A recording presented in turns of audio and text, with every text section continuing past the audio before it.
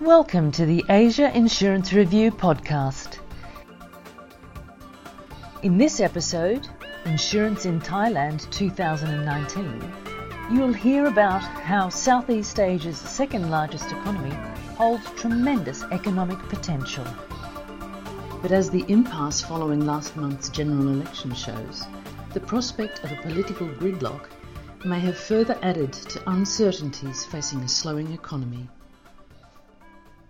Likewise, on the insurance side, Thailand's non-life market has perhaps not lived up to its full potential, having generated modest growth of about 3% in the last few years. In a market where motor accounts for nearly 60% of non-life premiums, the fate of the motor market has a large bearing on the growth of many companies. But intense price competition has led to high loss ratios, prompting some companies to retreat from the motor business. Nevertheless, Thailand's third largest general insurer, Bangkok Insurance, believes that prices have bottomed out and rates have started to climb back up. Bangkok Insurance CEO, Dr. Apasit Anantanantarat explains. Everyone that play really hard on motor, they got a huge loss. What they try to play and using as their strategies is they use the pricing strategy. So they reduce all the price and we don't to compete with them with price. We stay with our pricings. So people tend to move to some other competitors. But once they accumulate this kinds of motor portfolio for a couple of years, like 1 year, 2 years, and 3 years, and the loss ratio of the market going up to 70%, or some company has over 70% loss ratio, combining with their operating expense, their commission ratio, the combined ratio over 100. So they make a very huge loss. Having chosen not to compete on pricing in the motor segment, Bangkok Insurance lost a portion of motor customers to rivals offering much lower rates. However, many of these rivals have had to revise their motor pricing upwards to make up for huge losses of recent years. And as the price difference between Bangkok Insurance's motor policy and that of its rivals becomes narrower, Dr. Apasit believes customers will favour more established operators like itself. If the premium price are very much different, people tend to buy the cheaper one. But once they increase the premium, it's come closer to us, they tend to buy from us. Right. That is why last year our motor insurance premium grew almost 13%. And for this year, we still see that trend. That is why we plan to grow for motor for about 20%. On the non-motor side of things, pricing remains soft, as Thai Re's CEO Oren Vongsurapishit explains. In terms of the property and engineering, I think we are facing the same with other markets where the market is still very soft. Still a lot of capacity from the reinsurers out there. So still a lot of pressure on the pricing. And the limit of flood is keep increasing.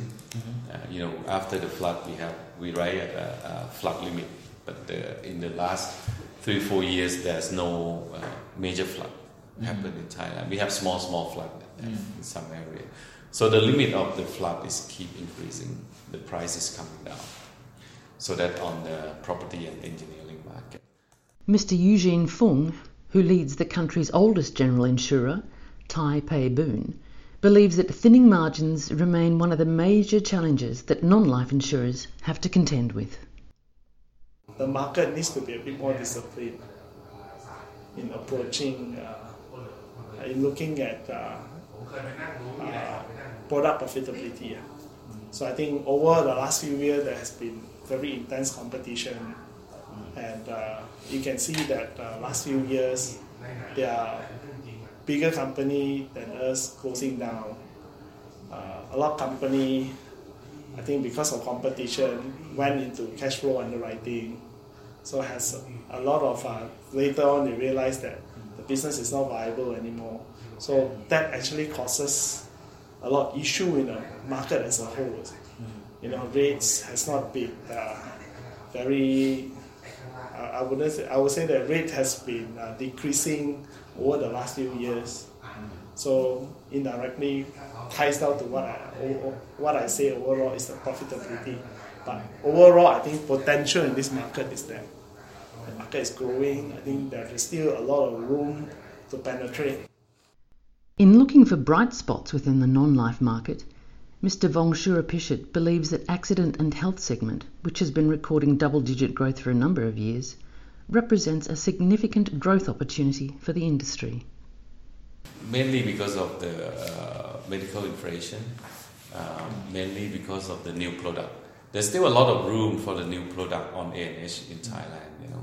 You're talking about vision insurance, which is not so popular, dental insurance, which is not so popular. So there's a lot of those that's coming into the market, some of the new features, right? Mm-hmm. At the same time, you also have new distribution channel, especially through all the digital electronic, that accessibility is much easier than the old days. Dr. Anantanan Tarat concurs health industry will be a major growth driver for the industry, especially with the introduction of autonomous vehicles in the future, potentially diminishing the motor premium pot. Motor premium contribute 60% of our overall market premiums. So if those part of premium reducing, it's going to be make the overall premium got reduced. So many major motor players now they try to shift and balance their portfolio with others like health insurance. And Thailand is one of the countries that step into the aging societies. So I think health insurance is going to play the key role. But health insurance also not easy to do the business because the loss ratio is still there. It's still also very challenges. So the outlook we could see that every single company try to balance their portfolio mix by increasing some of non-motor to their portfolio, and health insurance gonna be one of the product mix of every company. With 60 non-life insurers competing in a market with a GDP of about 460 billion, the market can certainly do with some form of consolidation. Mr. Oren admits that consolidation has been slow to occur in the Thai market, although regulatory changes such as IFRS 17 and the new risk-based capital regime set to be implemented next year could cause smaller companies to rethink their positions. In the strong company, you probably talk about the top 20 or top 25. I don't see a lot of impact to them, which you're talking about 95% market share anyway. But for the smaller one, they would have significant impact from the new regulation. So I would say that half of the bottom, they have to find their own. Either they go niche market, or they have to grow their book, or they exit. As one of the companies in the bottom third of the market in terms of premium size, Mr. Yu Jingfung concedes that the likes of Thai Pei Boon and other peers would have to rethink their strategy in the longer run should they not be able to deliver a reasonable return for shareholders. Every year, I would say every year there's one company that closed down. It can be big, it can be mid-sized. Last year was Chao Phraya. Chao Phraya Insurance has been in the market for how many years? I think easily 30 years. Yeah. Personal line. Yeah. Last year, their license was taken back. Yeah. So I believe that market consolidation is there. Because for this market, 60 players probably is still too many. The top 10 players account for 90% of general insurance premiums in the market, and smaller players are at a significant disadvantage in terms of distribution reach compared to the big boys. However, the rise of digital distribution could potentially provide a more level playing field for smaller companies. Mr. Vongsurakul believes the digital channel could open up new areas of growth rather than merely cannibalize existing traditional channels. I would say Definitely there will be some duplication of the two, but I think the digital also expand into the new market, new product, new concept. For example, you may go into a first jobber insurance, which, you know, in the old day, if you ask the traditional distribution to go and see the first jobber, they may too costly. Right? If you go and sell the product to them, how much they can spend for premium, and that probably too cheap for the conventional distribution channel. But with online, with digital, maybe it's worth to do it, right? Yeah, so, because it's less expensive on the acquisition cost. But for now, Dr. Anand Tanantarat feels that insurance remains a push business due to a fairly low level of awareness amongst the masses. Because people tend to buy insurance from the convincing of face-to-face or from agent or from telemarketing methodologies, rather than they have their own awareness and then, you know, just try to find out the insurance cover. Just only for motor, because the claim is there, the awareness is there, and there is the, you know, compulsory of motor. But for other insurance, they don't have that much awareness. Aside from agency and bancassurance, alternative forms of distribution have also proven effective in growing the insurance penetration in different parts of the country. For example, we work with one of our citizens and launch our product to Thai Post, which they have like 6,000 offices around the country.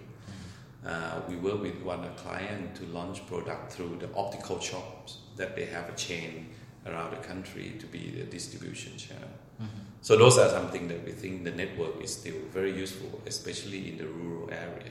And secondly, what we like is the data.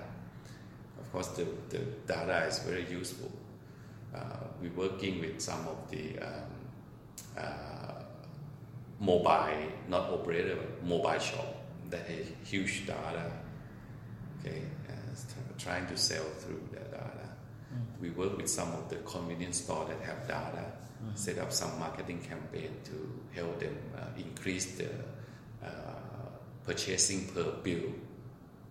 So those kind of data is another area that we think it's still very valuable to increase the sales of insurance premium. The last 2 years has seen the majority of the 60 non-life insurers recording underwriting losses, but things seem to be picking up, especially if the motor market sees the anticipated hardening of rates this year. Mr. Vongsurapishit predicts the industry's combined ratio would be in the mid-90s for this year. There would be some hardening, but it's not going to be significant, because of the competition still out there, and you can't move that quick. So I think, it would be more or less loss or slightly profitable. Okay. In other market, I think it would be like if the underwriting result could maintain on the net. I'm not talking about, some of the company do a lot of reinsurance program, and then they have the reinsurance commission to make them more profitable. But on the net underwriting, I would say combined at mid-90. Thank you for listening to the Asia Insurance Review in Thailand 2019 podcast from Asia Insurance Review. We hope you enjoyed hearing about some of the bigger issues facing the insurance sector in Thailand. Be sure to subscribe to hear more podcasts from Asia Insurance Review.